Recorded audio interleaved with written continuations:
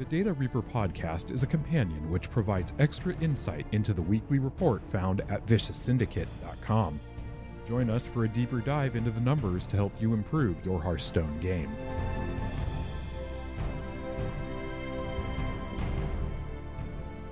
Hello and welcome to episode 3 of the Data Reaper podcast. I'm your host, Ridiculous Hat, and I am joined by editor of the Vicious Syndicate Data Reaper report, Zach O. How you doing, Zach?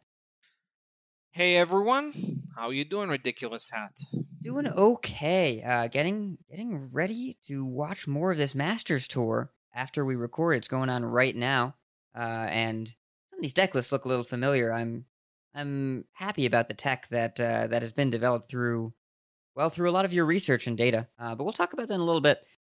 We want to let everybody know that the podcast is on pretty much every platform out there except Apple Podcasts. We're waiting for that final approval. Takes a little while longer, especially in this quarantine world that we have. But definitely subscribe to the podcast on your favorite platform. Episodes will be dropping on usually Saturdays or Sundays, based on when we get them recorded and when we get them uploaded. But you should expect to see them by Sunday every week, a couple days after the report.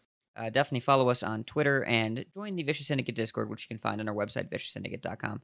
What we're going to talk about today, well, surprise, surprise, at the top, Demon Hunter and Warrior, both at the top of the show and the top of the meta. But there are some interesting meta developments going on there. And then we want to talk about some further refinements to Druid, what to do about Rogue, and we'll touch on a couple of the other classes. I want to start by some of the meta developments at the top. Zach, you were talking in Discord the other day, and you won, I think, 12 games in a row in Top 500 Legend? Yeah, so here's what happened. If you remember last week, I talked in the podcast, and I said after we published the novel list that cuts the Wrangler and puts the Evil Quartermasters in the Bomb Control Warrior, I already said, hey, I'm looking at the people who are net decking us and playing right now, and they're crushing ladder. Well, turns out Theo took the deck, hit number 1 Legend with it, with an absurd win rate. The deck just blew up from there. And this list has absolutely been dominating ladder over the past week. It helped the archetype elevate itself to the number 1 spot in this week's meta report at Legend. Now, obviously, it's kind of tied with Aggro Demon Hunter, but based on the current projections that we have, Bomb Control Warrior is going to establish itself as the best ladder deck in the game by next week, unless the meta heavily shifts in against it, which we'll talk about a little bit later. But the deck seems to be very promising. Its Aggro Demon Hunter matchup possibly improved thanks to running Sword and Board and the Quartermaster. The Quartermaster is a very underrated stabilizing card in the matchup. It's quite important, very good for risky skipper activations as well. And, while doing the report for this week, I was looking at how impressive this list was. And I was like, okay, I'm going to take it to ladder. And I logged into EU, which is where I usually play. I was like 800 Legend. And I won 12 games in a row. And I pinged top 200. I was like, okay. Finally, my win streak was stopped by a priest that ran Ooze as well. And, he played Lazul on 3, stole my upgraded Wrench Caliber, and then oozed my Wrench Caliber. So that's what it takes to beat this deck. And then when that happened, I said, okay, if this is how I'm going to lose, I accept it. I'm fine with it. But basically, the deck is very, very powerful. The list just looks very clean. Everything all the synergies are in place. Obviously, you have the one tough matchup with Priest, and if they also run Ooze, makes it a little bit more difficult. But still, the list is well built for the Priest matchup. It does give you a chance against them. And then in every other matchup, you're just not unfavored. There is no unfavored matchup based on what my impression, and we'll see what happens once this list really takes over and becomes a high percentage of the archetype. But I don't see any other deck in the meta other than a Priest deck beating this deck consistently whatsoever. It just looks extremely powerful. So yeah, I'm very impressed with it. Yeah, wow, that's quite the run. And I think at first people might have struggled with it because it seems like they were trying to play it like in Rage Warrior. I know that's kind of a mistake I was making, but it's a very different deck, and yet with the innovations in the armor gain cards with Sword and Board and Quartermaster, like you mentioned, the Demon Hunter matchup feels a lot easier. You don't worry as much about just the damage from hand over and over again. I hope they don't top deck meta. I hope they don't have the cane. What strategy do you think could eventually challenge this deck if people were building a new one? Like, could people build a druid deck with more threat density? Would that be enough? Or is it just not that much of a challenge since they have to draw so many cards? Yeah, well, it's just that this Bomb Warrior deck is just so well rounded against pretty much everything. And Druid, the thing is, even if it increases its threat, it doesn't solve the issue that it wants to draw its cards. It wants to quickly draw through its deck, and then it ends up being pressured in its life total, and that's an issue. And right now the matchup between Bomb Control Warrior and Aggro Demon Hunter is trending towards the 60-40, but it might even be more than that.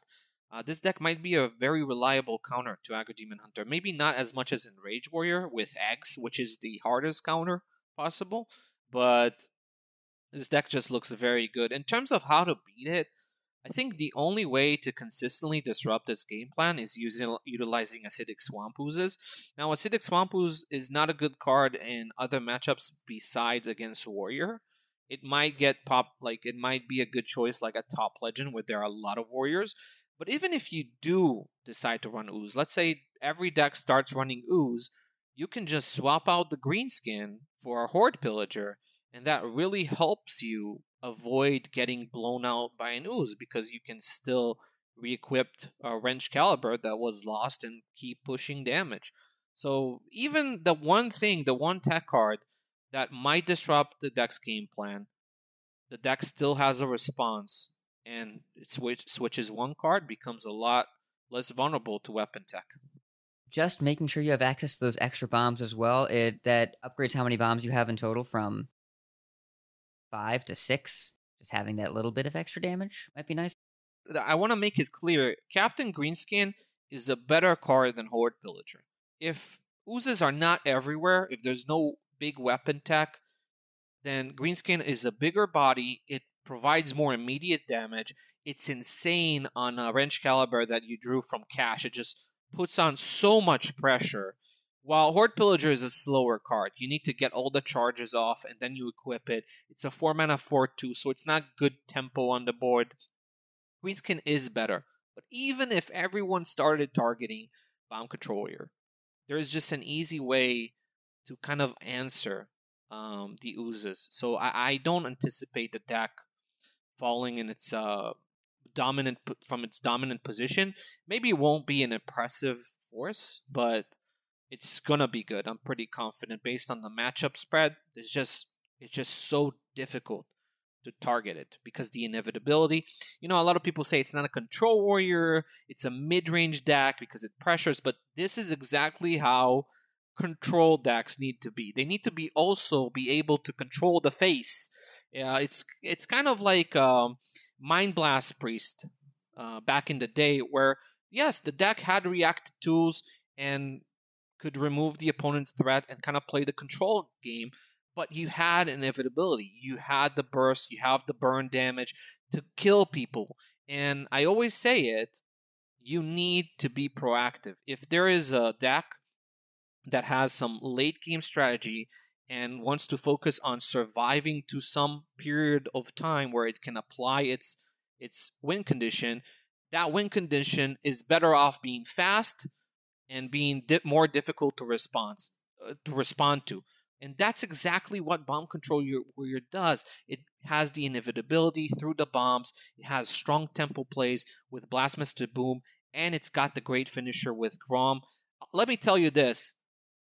There were many games I played against Demon Hunter where Grom won me the game because you kind of killed their early game, you're able to deal with that, but they keep drawing cards. Eventually they keep drawing damage, they can push through even your armor gain. So sometimes you need that one big burst of damage to just finish them off because they draw their bombs, their life total gets low, you finish them off. This is why Enrage Warrior is great. in the matchup because it just counter pressures. And this is what Bomb Warrior can also do. And the game plan is just very, very good against a lot of strategies. And it's a very tough thing to target it effectively because there's no interaction. You can't get rid of the bombs. So we're not running Wormrest Purifier yet?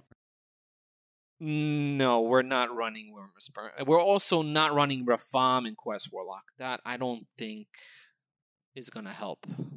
And yet the way you're describing this Bomb Warrior deck, it reminds me of one of the first decks I played in Hearthstone, of Shield Maiden Control Warrior, way long ago, where the deck just wanted to finish out, it wanted to control the board for 5 turns, and then curve Shield Maiden into Dr. Boom, into Ragnaros or Grom, into Alexstrasza, and there's a lot of value in counter pressure, because we've talked about that a bunch. That's what Demon Hunter loses to, is run them out of stuff through about turn 5 and then kill them, because if you give them time to top deck Skull, they will and it'll hurt. So, is it over? Is Demon Hunter not deck number 1? Did it finally happen? Well, I think it finally happened, and Demon Hunter is not going to dominate at least the Legend meta or the top Legend meta. You could argue that it didn't dominate that portion of the field already over the last week, but it's still going to be a very powerful class, clearly. And most players agree that the best classes in the game are Warrior and Demon Hunter. And also, there were actually developments in Demon Hunter in terms of responding to the current meta and perhaps improving some of its matchups. So we should talk about that. So, Demon Hunter, our list is looking pretty spicy these days. Now, Crimson Sigil Runner is out. We can put it back in if we're running into more of those priests that you were talking about. But in terms of tech that's good against Mirror and good against the Warrior, this Bone Chewer Brawler card has actually been really solid in my personal experience, especially if you ever get Bone Chewer Brawler Coin Sidekick in the Mirror. It's invincible. It never dies. And then your opponent dies. Yeah, so the new adjustments in Demon Hunter is just a great example of why it's really important to be flexible when you do data analysis in Hearthstone and not be fixated on your preconceived ideas and opinions. I'll tell you a little bit of a story. Guardian Og Merchants were played in Demon Hunter list early in this patch. They looked terrible. I didn't even want to entertain the card after seeing its performance. Then, a week later, I started seeing Bone Chewer Brawlers, and I was also not particularly impressed with the card. It wasn't particularly strong on turn 2, and it definitely wasn't strong if you drew it later than that. However, once you put Bone Chewer Brawler in the same list with Guardian Og Merchant, both cards become a lot better. And suddenly, I finally found a package of cards that could justify cutting Sigil Runner and Spectral Sight, because I was pretty resistant in cutting those cards because I saw the alternative were like Sightless Watcher and Volpera Scoundrel. And Scoundrel, even though it's popular, I really wasn't impressed with the card at all. But this package looks really good, and I'll explain why. Bone Chewer Brawler is a card that acts as another snowballing threat in the early game. You really want to stick a Beaming Sidekick on it, and then it's very difficult to remove for Druid, for Rogue. In the Mirror, the stat line, it just lines up well with all of your 1-drops in early game. And also against Warrior, it's just difficult. It makes it very awkward to do a skip return when you have a 2-5 with that effect. So it's very good with Beaming Sidekick. The problem is, you couldn't get the Beaming Sidekick consistently on the Brawler because it's just 2 copies of Brawler and 2 copies of Sidekick. So if you play a Brawler on turn 2, the likelihood of you having Sidekick to buff it isn't that high. But when you add even 1 copy of Guardian Og Merchant, you increase the possibility of hitting a Brawler and making it a big threat by 50%. So suddenly, you've got 3 cards that interact with it in a way that makes it very intimidating instead of 2, and that put it over the edge. And then we saw Brawler is actually a threat on 2 rather than being just a 2-mana 2/3 with Taunt. So why is this good? Makes your early game stronger. Sigil and Spectral Sight were mostly strong in the Priest matchup, in the Quest Warlock matchup, We know that Quest Warlock kind of lost steam after the rise of Bomb Control Warrior, so it's less important to run cards that are good in that specific matchup. And Priest is Priest. It's going to be there, but it's not that big of a deal. Way better to improve your percentages in a mirror. Way better to improve your percentages against Warrior, obviously. Also very annoying for Hunter to deal with. Divine Shields is something that Hunter hates dealing with. And Og Merchant is a great card against Rogue, too, because you damage the minion, so they can't backstab it, they can't seal fate, and so usually they need to face tank the Divine Shield with their dagger, which means they're taking damage. And Druid, we've seen the claws and basically the 2 damage removals. Brawler can dodge that, especially when it gets buffed, and then the Druid just can't deal with it. So, very nice package of cards. Very impressed with it.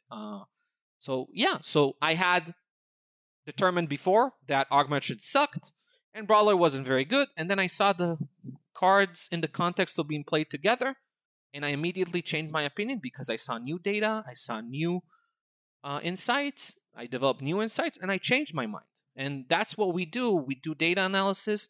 You need to be open-minded and be ready to change your opinions according to new realities that you may face. I don't even know if we're talking about Hearthstone anymore, but I still like it. Yes. It's true in life as well. But it's very important for data analysts to be able to shed their whatever prejudice they develop based on previous experiences and look at a new set of data and say, okay, something changed here. I need to acknowledge that it's different now. I need to be able to adjust and be flexible. We're going to rename the podcast Life Lessons with Zacho and listen to us to gain an advantage in your everyday life using the power of data. So, Demon Hunter still seems worth playing, but yes, and the package here, the whole is more than the sum of its parts with these cards. The Og Merchant and the Brawler work so much better together than they do separately. But if there's a deck like Bomb Control Warrior that's going to get popular, that is good against Demon Hunter and good against the things that beat Demon Hunter, then that sounds like it's going to be hard to topple. Do people start playing Priest at high legend just to counter Warriors? Ooze Priest, maybe? It's already kind of happening. Priest is better at top legend than it is throughout the rest of ladder because you can hit Warriors at a pretty consistent clip, which means that you might have a good run at running into Warriors and beating them consistently. But, it's still tough for Priest because it doesn't really have other favorable matchups. If it had better matchups, if I saw it performing well against Druid, or having the potential of performing better than Druid against Druid, then I would be more optimistic about Priest's possibilities and kind of changing the dynamic of the current meta. The problem is that Priest is not really able to beat any other class consistently. So even if you hit into 30% Warriors, you still need to kind of get lucky and run into them over and over again. And sometimes you're going to run into Rogue and get stomped, and sometimes you're going to run into Highlander Hunter and lose as well. And you don't beat Aggro Demon Hunter consistently. Even if they stop running Sigil Runner and Spectral Sight, it's not like you're suddenly favored. So I don't feel like Priest is going to be that next meta breaker thing, but it's a thing. I don't disrespect the class. I don't disrespect Galakrond Priest. I think it's a fine deck. It's just a little bit more situational than others. Yeah. And you have to be seeing a very particular slice of the meta. In particular, you have to be seeing a lot of Warriors in order to address. How does Enrage Warrior adapt to Bomb Control Warrior? Is there a particular way to build Enrage Warrior that's better and more favored against the control build? Not really. I think the matchup is very, very close. It's kind of a 50-50 already. There's no really... You don't want to run Ooze and Enrage Warrior. You don't want to run cards that don't... Enrage Warrior needs to focus on its own game plan. Now, it does help if you run Greenskin, because it gives you more reach and more damage. Generally, if you're playing against a deck that's defensive in nature and wants to outlast you, then having more reach and damage in the late game is a good idea.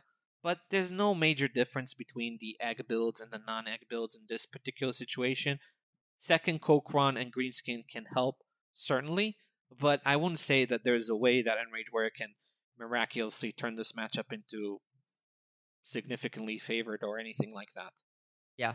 The egg tech versus non-eggs is where I was thinking if it's time to go back to just copying our Terran, but that might not be enough, or rather, that might not be significant enough to change. I think it seems like it's based on both the draw and the ability for the Enrage Warrior to keep Battle Rage running, because if they run out of cards, it's over. There's a misconception that the egg build is favored against non-egg warriors. It's not true. What the egg builds do is make you even more favored against Demon Hunter. They also help you against Hunter. In other matchups, they don't contribute or they contribute negatively. Like it's worse against Mage, it's worse against Priest, it's a wash against Rogue and Druid, doesn't make any difference, and it doesn't make any difference against Warrior. It's not actually favored. So the reason why people may bring egg builds to tournaments, for example, is because some players like to run Highlander Hunter and ban Demon Hunter rather than banning Warrior, and then the egg do carry some value, but in general, it makes your better matchups even better. So, which is the Demon Hunter matchup. So, if you want to run a deck that's a bit more well-rounded and doesn't fall flat against something like Priest, that's why we recommend running the double Kokron Greenskin, because you feel like every matchup you queue, you have a better chance. So you don't stomp the Demon Hunters maybe 70-30, maybe it's a 65, a 66% win rate against them, but it makes a big difference against mages, makes a big difference, 10% difference against Priest, which is kind of why we like the more well-rounded version without the eggs and the greenskin. Yeah. I agree, and the eggs always felt like a leftover tech from Galakrond Warlock days, because it was so good against Plague of Flames, and now it just seems a little bit less necessary. All right. Well, I think that's a good discussion of the top meta decks here, and glad to see that there's still room for this meta to grow and develop after a couple of months and a ton of balance patches. Before we get to the next section, just asking, do you think there'll be another balance patch before the next expansion? Do you think they'll nudge some cards? My guess is no. I don't think they will. It's always possible, but I think when 2 months passed since the release of the expansion and they haven't introduced a balance change, then I think next month you'll start hearing about the hype of the next expansion, and then it makes it less likely that they'll actually do a patch. My guess is no, but who knows? They've been a lot more proactive in making changes, so maybe we'll see changes in, timelines that, at dates that we wouldn't expect. Yeah. If there was any card that I could think of that maybe would get a nudge, it's probably Corsair Cash. That one stands out to me. It's talking about it with my co-host in my other podcast last night, and he said Corsair Cash is in every Warrior deck in Standard and Wild, and that stood out because you just don't play Warrior without Corsair Cash now, and that seems significant. Yeah. The question is, though, will Team 5 want to nerf the card? Because if you nerf the card, you're in danger of just killing the Warrior class. Yeah. Without it. Because their entire strategies right now are built on drawing their weapons, and that's what makes them consistent.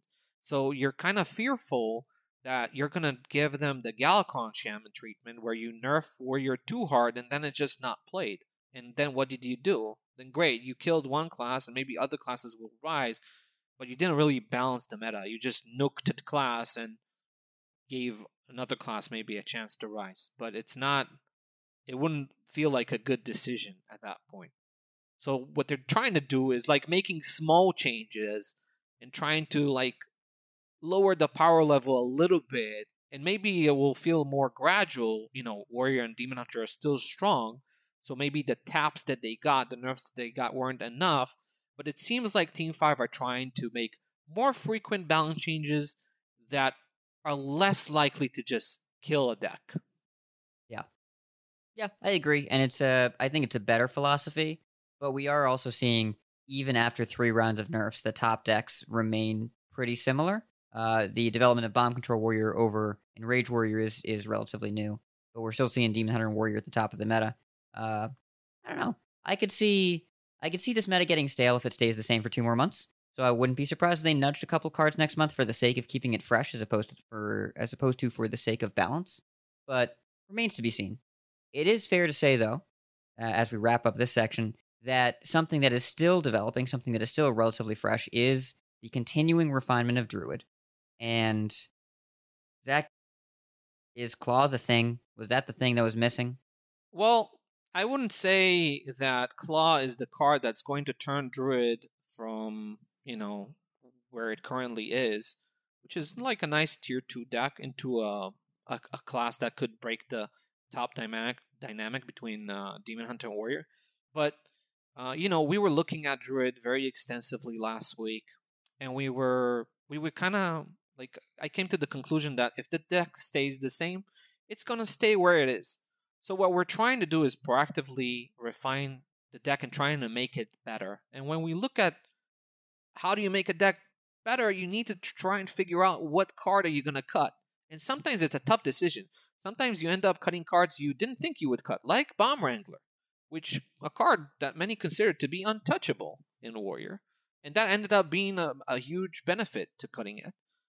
So we kind of try to search for a way to make Druid better. And first thing you need to do, okay, so which card would make way for the potential upgrade? And we kind of identified Moonfire as maybe the card that's a little bit weaker than the others. And then we saw that Claw was performing really well in the Demon Hunter matchup, which is the most problematic matchup for Druid in the current meta for sure. So we said, hey, let's try Claw, and this is what we put in this report. What would happen if we just added the Claws and the Mount Sellers didn't fall off just because you're not running Moonfire anymore? We're already seeing signs that Moonfire is not that important for activating Mount Sellers, and which makes Claw a potential upgrade. If you can gain a few percentages against Demon Hunter while not losing too much in other matchups because of the power of Mount Seller, then it's definitely could be an upgrade. But is it going to be the upgrade that makes Druid tier 1 deck? I'm not sure. I wouldn't say that. I wouldn't come out and declare that. But it's definitely an interesting development. What we did publish, we published 2 lists. One that runs the vanilla build with Rising Winds and Wild Growth. Important thing about Wild Growth is that we talked about Ysera and how her uptime is very problematic. She's just not playable enough in the list that doesn't run Breath of Dreams. So double Wild Growth seems to be an adjustment to make Ysera easier to play in that list and help her not be such a dead weight and often. Because you still kind of want the late game threat potential that she provides. So double Wild Growth, double Claw, see what happens there. And then you have the Breath of Dreams build that runs Breath of Dreams and Emerald Explorer. We kind of compared the 2 lists. Theoretically, we kind of matched them against each other and saw where they could be better and worse. So generally, the vanilla build without the Breath of Dreams is better in most other matchups because your Fungal Fortunes are better, which means your Glowfly Swarm is better. And just like the less minions you run, the more effective your Swarm game plan is, as well as the Mount Cellular game plan. So it's just better against most other things. But the Emerald Explorer and Breath of Dreams, we do see that it gains some percentages in the Warrior matchup. Which means if somebody brought Druid to a tournament while planning to ban Warrior, for example, I would highly recommend running just the vanilla build because the Breath of Dreams build doesn't seem to add much in other matchup. It actually makes your matchups a little bit worse. But on ladder, if you're seeing a lot of Warriors, then the Breath of Dreams build does have some justification behind it. Yeah, it's when I've been playing in Conquest style tournaments, if I'm leaving up Warrior, I will take out the Glowfly Swarms and just go for big dumb dragons. Just because Swarm is kind of really rough against Skipper Brute. But that has to be a hard target on the Warrior because otherwise Glowfly Swarm is so good. And if you have Swarm, like we talked about, you want your minion buffers. And the double Swarm, double Roar, double Power does seem to be the general way to go unless you have a really good reason not to. Also, if you don't run Savage Roar, then you're really kind of fixated and hard stuck at trying to beat Warrior, and you lose a lot in other matchups. Like not running Swarm and Savage Roar hurts you against Warlock, against Priest, against Rogue, hurts you in the mirror too. So it's kind of awkward to like, I'm just gonna hard target Warrior on ladder. Like if I'm taking this to ladder and not running Swarm or Roar, it's gonna hurt my other matchups, which is kind of why we kind of discontinued trying to refine the big dragon build. In Conquest, if you're leaving up Warrior, I can definitely see some logic to that. But on ladder, the streamlined game plan of Savage Roar seems to be working better. Yeah. And also, sometimes you kill people on turn 6, and that is better than not doing that. Exactly. Yeah. Advanced advice, kill people faster, win more games. It looks like Wrath is the casualty. So is there ever a point when we put the Moonfires or the Wraths back in? I guess, again, in the Conquest situation, if we're banning Demon Hunter, the Claws are a lot worse. So maybe I could see the Moonfire Wrath going in? If you're banning Demon Hunter, then definitely don't run Claw. It makes a lot more sense to run Claw when you're banning Warrior and leaving up the Demon Hunter. On ladder, Claw could be a benefit because it's not just good against Demon Hunter, it's also very good against Hunter as well.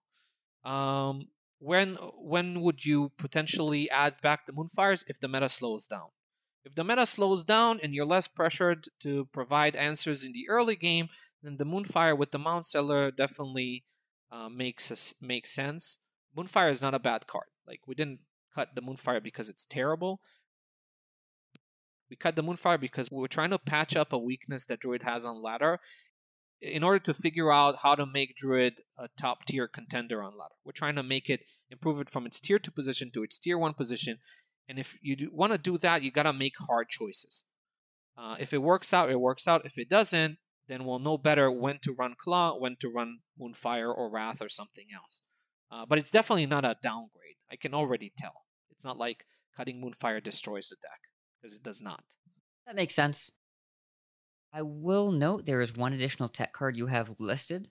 I guess it's not a tech so much as a choice, but in the Breath of Dreams build, it looks like you have a flex option listed of Soul of the Forest out, Onyxia in. When would you make that swap? What is the value there? Just make Breath more consistent? Yeah, it's just that if you run 3 dragons, a lot of times you have the Breath of Dreams on 2, and then you don't have a dragon, and you're really, really upset. Because the whole point is to have Breath of Dreams consistently on 2 active. And that doesn't happen in this list. We've noticed that. So kind of like the same deal when we saw how our Sage is starved of stealth minions, we kind of can tell that Breath of Dreams uptime on turn 2, or even later than turn 2, is not really consistent. So we were trying to figure out what kind of dragon you want to run in a deck that runs Savage Roar. And the obvious answer is Onyxia, because she floods the board, she's a big threat, it's hard to deal with the tokens and the big dragons at the same time. Now, we don't put it in the main list because we're not treating our readers as guinea pigs, because we don't know how Onyxia performs. It's just a theory-crafted suggestion that Breath of Dreams will benefit a lot if it becomes more consistent. And this is the card that we would add in order to make it more consistent in that deck with that kind of game plan. Now, why do we cut Soul of the Forest? Because Soul of the Forest main asset is the Priest/Warlock matchup. And we know how Warlock is kind of started to struggle on ladder recently. So you're going to see a little bit less of it. So that makes Soul of the Forest a little less important. We did notice that Soul of the Forest is kind of growing weaker as Warlock is declining in popularity. Yeah, and Soul of the Forest has historically been a tech card that often in the past has been highly overrated. It does seem like there's some value to having it now. In the case of a couple board clears, that extra 4 to 2/2s with the extra 2 health against a Risky Skipper can be really relevant, but Glowfly Swarm is already not great against Risky Skipper, so Soul is kind of slow. I wouldn't be surprised if it starts falling out of some lists, but at least in the vanilla core build, it seems like it still has a place for now. For now. But it's definitely possible that we'll eventually cut Soul. Yes. And then, speaking of refinements, we'll wrap up Druid. The class that I think deserves the most deck building attention right now is Rogue, because you had a very extensive section written in the report this week about how the issue with Rogue is how players are building the deck. Now, you've brought up Spy Mistress about literally every time someone has asked you about Rogue. And it's still not a core inclusion, despite making the Demon Hunter matchup 5% better by itself. Why is this not in more decks? Well, if you look at Masters Tour, you look at the deck list, it is figured out. People do understand that Spy Mistress is very important, especially for the Demon Hunter matchup, and you even see it in secret builds right now. So I think this thing where people were resistant on playing Spy Mistress, that resistance is fading, and people figured out the value of the card. But I will say this about Rogue. The class is still quite messy, and there's so much more to improve in the class. And I will say this: I'll give you a hot take that is based on some data, but also my experience. Is that Rogue is the third best class on ladder? Whoa! That's my hot take. Whew. If it's built well, if it's built optimally, Rogue is the third best class on ladder. And I'm saying this knowing that Galakrond Rogue currently in stats is sitting in tier 3. And the reason is because the builds that you see on ladder are just not refined. Questing Adventure is just not popular enough. The card has huge value both in the Druid matchup and the Warrior matchup, but it's played in less than 50% of Rogue decks right now. Spy Mistress should be 100% included in every Rogue, and it's not. And when you look at variant, I think the secret build is okay, but it's not really showing me the potential on ladder that the stealth build shows, because if you run Spy Mistress in the secret build, it's good on turn 1, especially against Demon Hunter, but it falls off later because it has no other utility other than making good trades in the early game against early game minions that Demon Hunter and Hunter have. But the stealth build runs Spy Mistress because it's part of the synergy package, and Spy Mistress is an activator for Greyheart Sage, which makes it easier to fit Spy Mistress and other cards that you want for other matchups in. And, what we saw is, we had a list last week. We featured a list with Akama and one Eviscerate. And this week we made one small adjustment, which is cutting the Akama and running double Eviscerate. The list in the report is at least 55% favored against Demon Hunter, and it's a conservative estimate. Wow. It's possibly better than even 55% if you're running double Evis. Why is Evis important? Clean answer to Glavebound Adepts. Sometimes the Rogue cannot answer an Adept, and 4 damage is very awkward if you don't have an Eviscerate, and you just take 6, and that means you lost the game. Also, very important in this matchup is that the Rogue can pressure and finish the game. This is where the burst from Eviscerate comes in. A lot of times when you beat Demon Hunter, you beat them by eviscerating their face to finish the game. So because you're fast, you have race potential, you can kill them before they get the Altruist blowout turn or before they draw enough damage. So having an aggressive list of Rogue that can quickly turn the damage back into the Demon Hunter is very important. So if you want to play a deck that beats Demon Hunter consistently and isn't Warrior, you take the list we put on VS. I already took that list. I swapped out, just for experimentation purposes, I swapped out one Evil Miscreant for the second Devoted Maniac because I wanted upgraded Galakrond more consistently in slow matchup. And I went like 8-1. It was on NA, and it was on lower rank. It was like 1,000. But I was doing really well. I was even doing well against Warrior, because the questing kind of helps you. It's very important in the Warrior matchup to get ahead and not be too reactive and try to respond to their pressure. Because if you try to respond to their pressure, you're just taking too much damage in the process. And then, the Kor'kron and the Burst and the bombs, they just put too much pressure on you. You don't have life gain. So getting a questing to snowball, really important. Against Druid, it's invaluable. This matchup is so different when you run questing adventures. You become from significantly unfavored to a matchup that's like, it can go either way. So take the list that we feature in the report. That's how you beat Demon Hunter consistently. If you don't run Spy Mistress, it's a mistake, especially on ladder. It makes absolutely no sense. And the stealth build has bigger upside, bigger potential.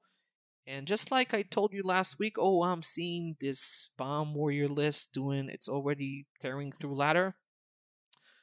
Warg is not tearing through ladder, but it seems to be doing well when you build the list the way that we did.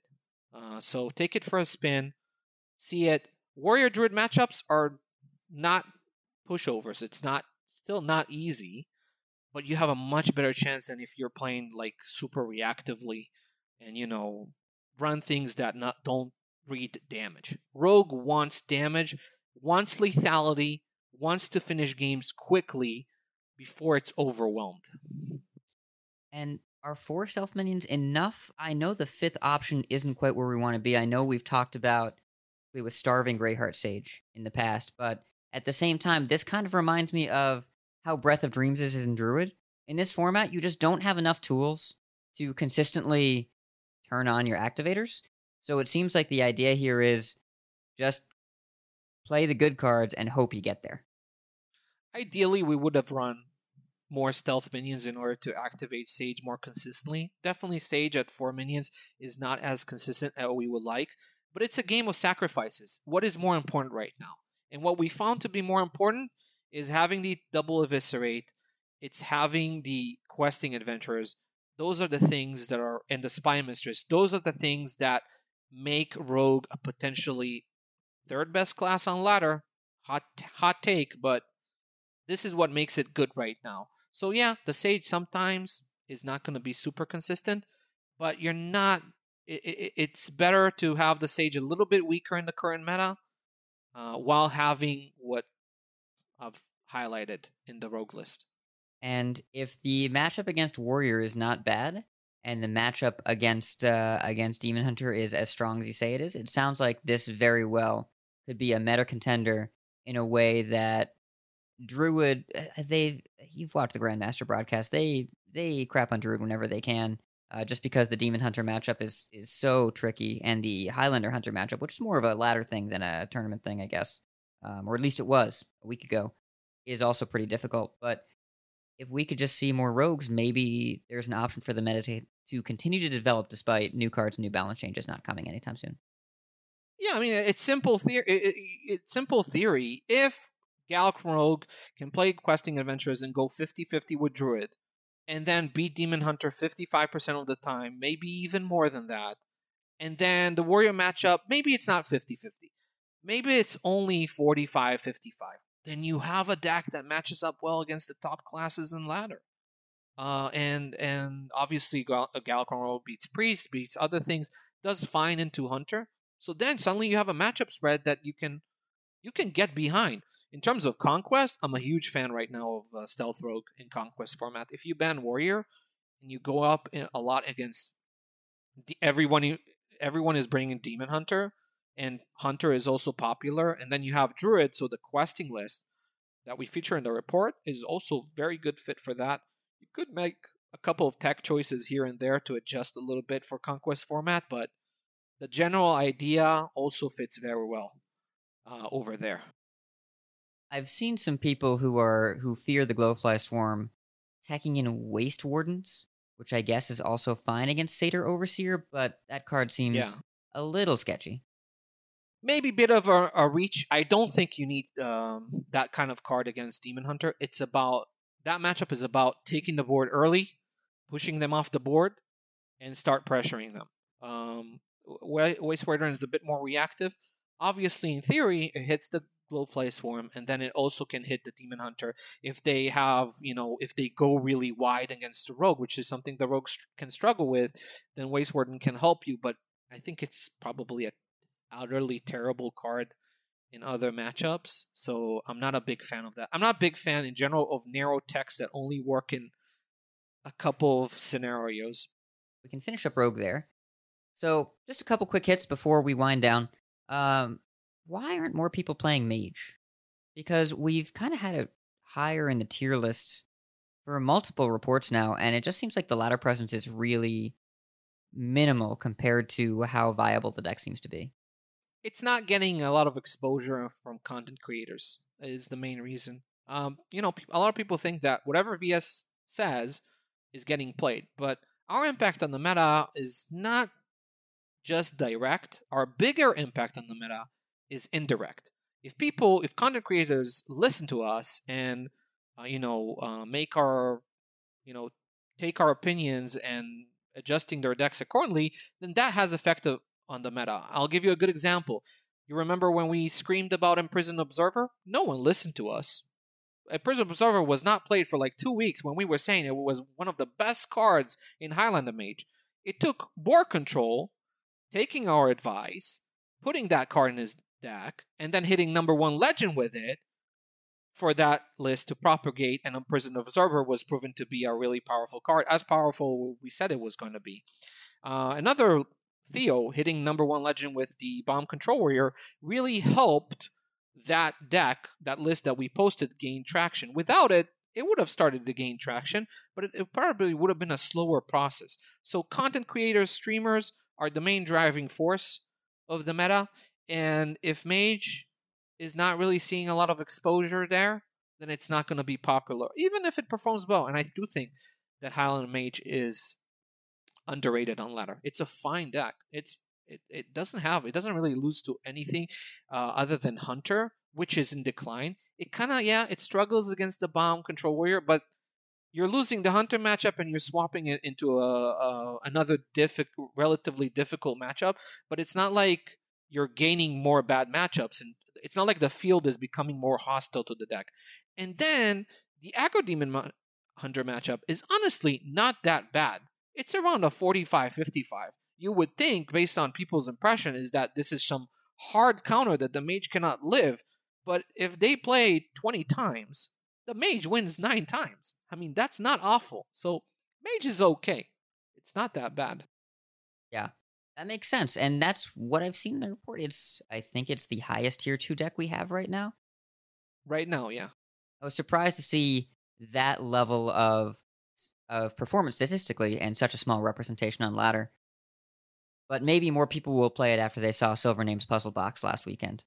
I don't know. Don't be scared playing Mage on ladder. If you're scared of the Warriors, just run Ooze as attack. The 3-drop taunt. Overconfident Orc. You can run the Ooze. It can help you in the Warrior matchup. But even that matchup is not that bad. Get the Dragon Caster off and blow them out with Power Creation. Warrior will struggle. Speaking of Highlander Hunter, which you said was declining, can it improve against Demon Hunter? I've had some friends that have performed reasonably well by putting the secret package back in, but cutting the snake trap for explosive trap. But that matchup still, as the Hunter, feels kind of difficult. There's just so much damage from hand. Problem is that it's just too reactive. You're still on the defense. You're looking at playing a Face Stalker. Okay, if you play Face Stalker on turn 2 against Demon Hunter, it dies. It's not going to live. If you Face Stalker Hero Power on 4, and you have a 50% chance to get the explosive trap, even then, they just trade into your Face Stalker and they keep pushing. The problem of Hunter in that matchup is not necessarily, not having good cards to hit specific minions that they have. It's about its lack of swing potential in the matchup. It's very hard for Hunter to not just remove what Demon Hunter is developing, but take its own initiative. Rogue is very good at doing that. Hunter is not good at both removing and counter-pressing. It does have some plays in that form, like Varanus can offer that, but it comes online too late. It's usually stronger against slower decks. So in the early game, Hunter really struggles because it just doesn't have a great removal package, and it just doesn't have the consistent early game that Demon Hunter has. So usually, Demon Hunter seizes the board, Hunter has no healing, it gets punched in the face, and it just dies. And it's very hard to fix that. Ooze, we talked about it, does not fix that. Yeah, Ooze does not really get there. There's not really a good way, even if you include Shadow Weaver, to try and slow down the Demon Hunter, even if you include, like, if you're running Scale Rider, or even if you're running Waste Warden in the Hunter, you still have a lot of difficulty making something and killing something at the same time. It's really just Rot Nest, and against a wide board, Rot Nest, not that great. Yeah, it's not that great. Speaking of things that are not that great on the ladder, is Quest Warlock done? Is that just a thing that can't happen anymore? I still see them. Even in High Legend, I still see them, but they're probably going to decline more and more as they run into more Bomb Warriors. That matchup is really, really bad, and the more Bomb Warrior is going to rise in popularity, the more difficult life will be for Warlock. It's just really hard to, Quest Rogue back in the day had a couple of 20-80 matchups. It had matchups that were terrible, but it also had 80-20 matchups, so that canceled out. Meanwhile, Quest Warlock has got this 20-80 matchup or 25-75 if you're running Ooze. But it doesn't really beat anything else. Like, it doesn't have it doesn't beat Hunter. It still loses to Hunter. It doesn't beat Rogue. It doesn't beat Druid. You beat Priest. It beat Priest, yeah. Like most other things. If we're hard countering Warrior with Priest at High Legend, and you want to hard counter the hard counter, is that when we quest? No. I'll tell you when you play Quest. You play Quest when you want to make a Conquest lineup that usually, but not always, bans Warrior. And there are so many classes in the game right now that are so poorly positioned in Conquest format that Warlock is actually one of the better choices. I've seen you can either play the Quest Warlock and tech it a little bit for the Demon Hunter matchup and ban the Warrior, or you can leave up the Warrior because usually people run Enrage Warrior.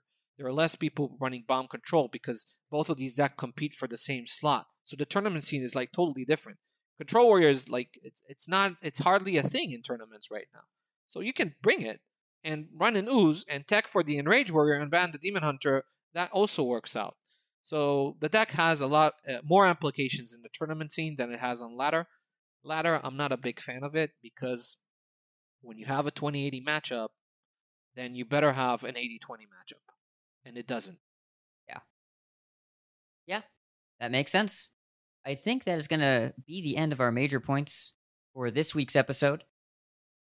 Thank you very much to everyone for listening, for tuning in. Zacho, you have an exciting Wild report coming 2 days from today. You want to give us a sneak peek? There will be surprises. Wild report coming this Sunday, June 14th. There will be a surprise.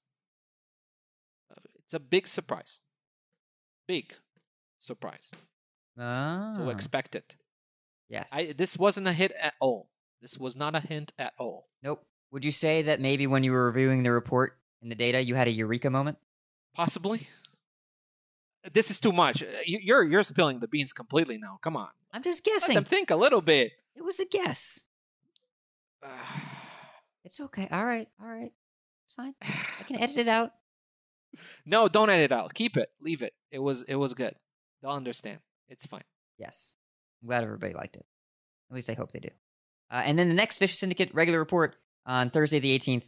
That is going to be our episode for the week. Zach, thanks for hanging out. Thank you. And we'll see you all next week. The Data Reaper podcast is an official production of Vicious Syndicate. Don't forget to sign up and contribute your game data to improve the quality of the weekly Data Reaper report. Instructions are available on our website, along with lots of other weekly content at vicioussyndicate.com. Thank you to all of our patrons and data contributors for proving there's strength in numbers.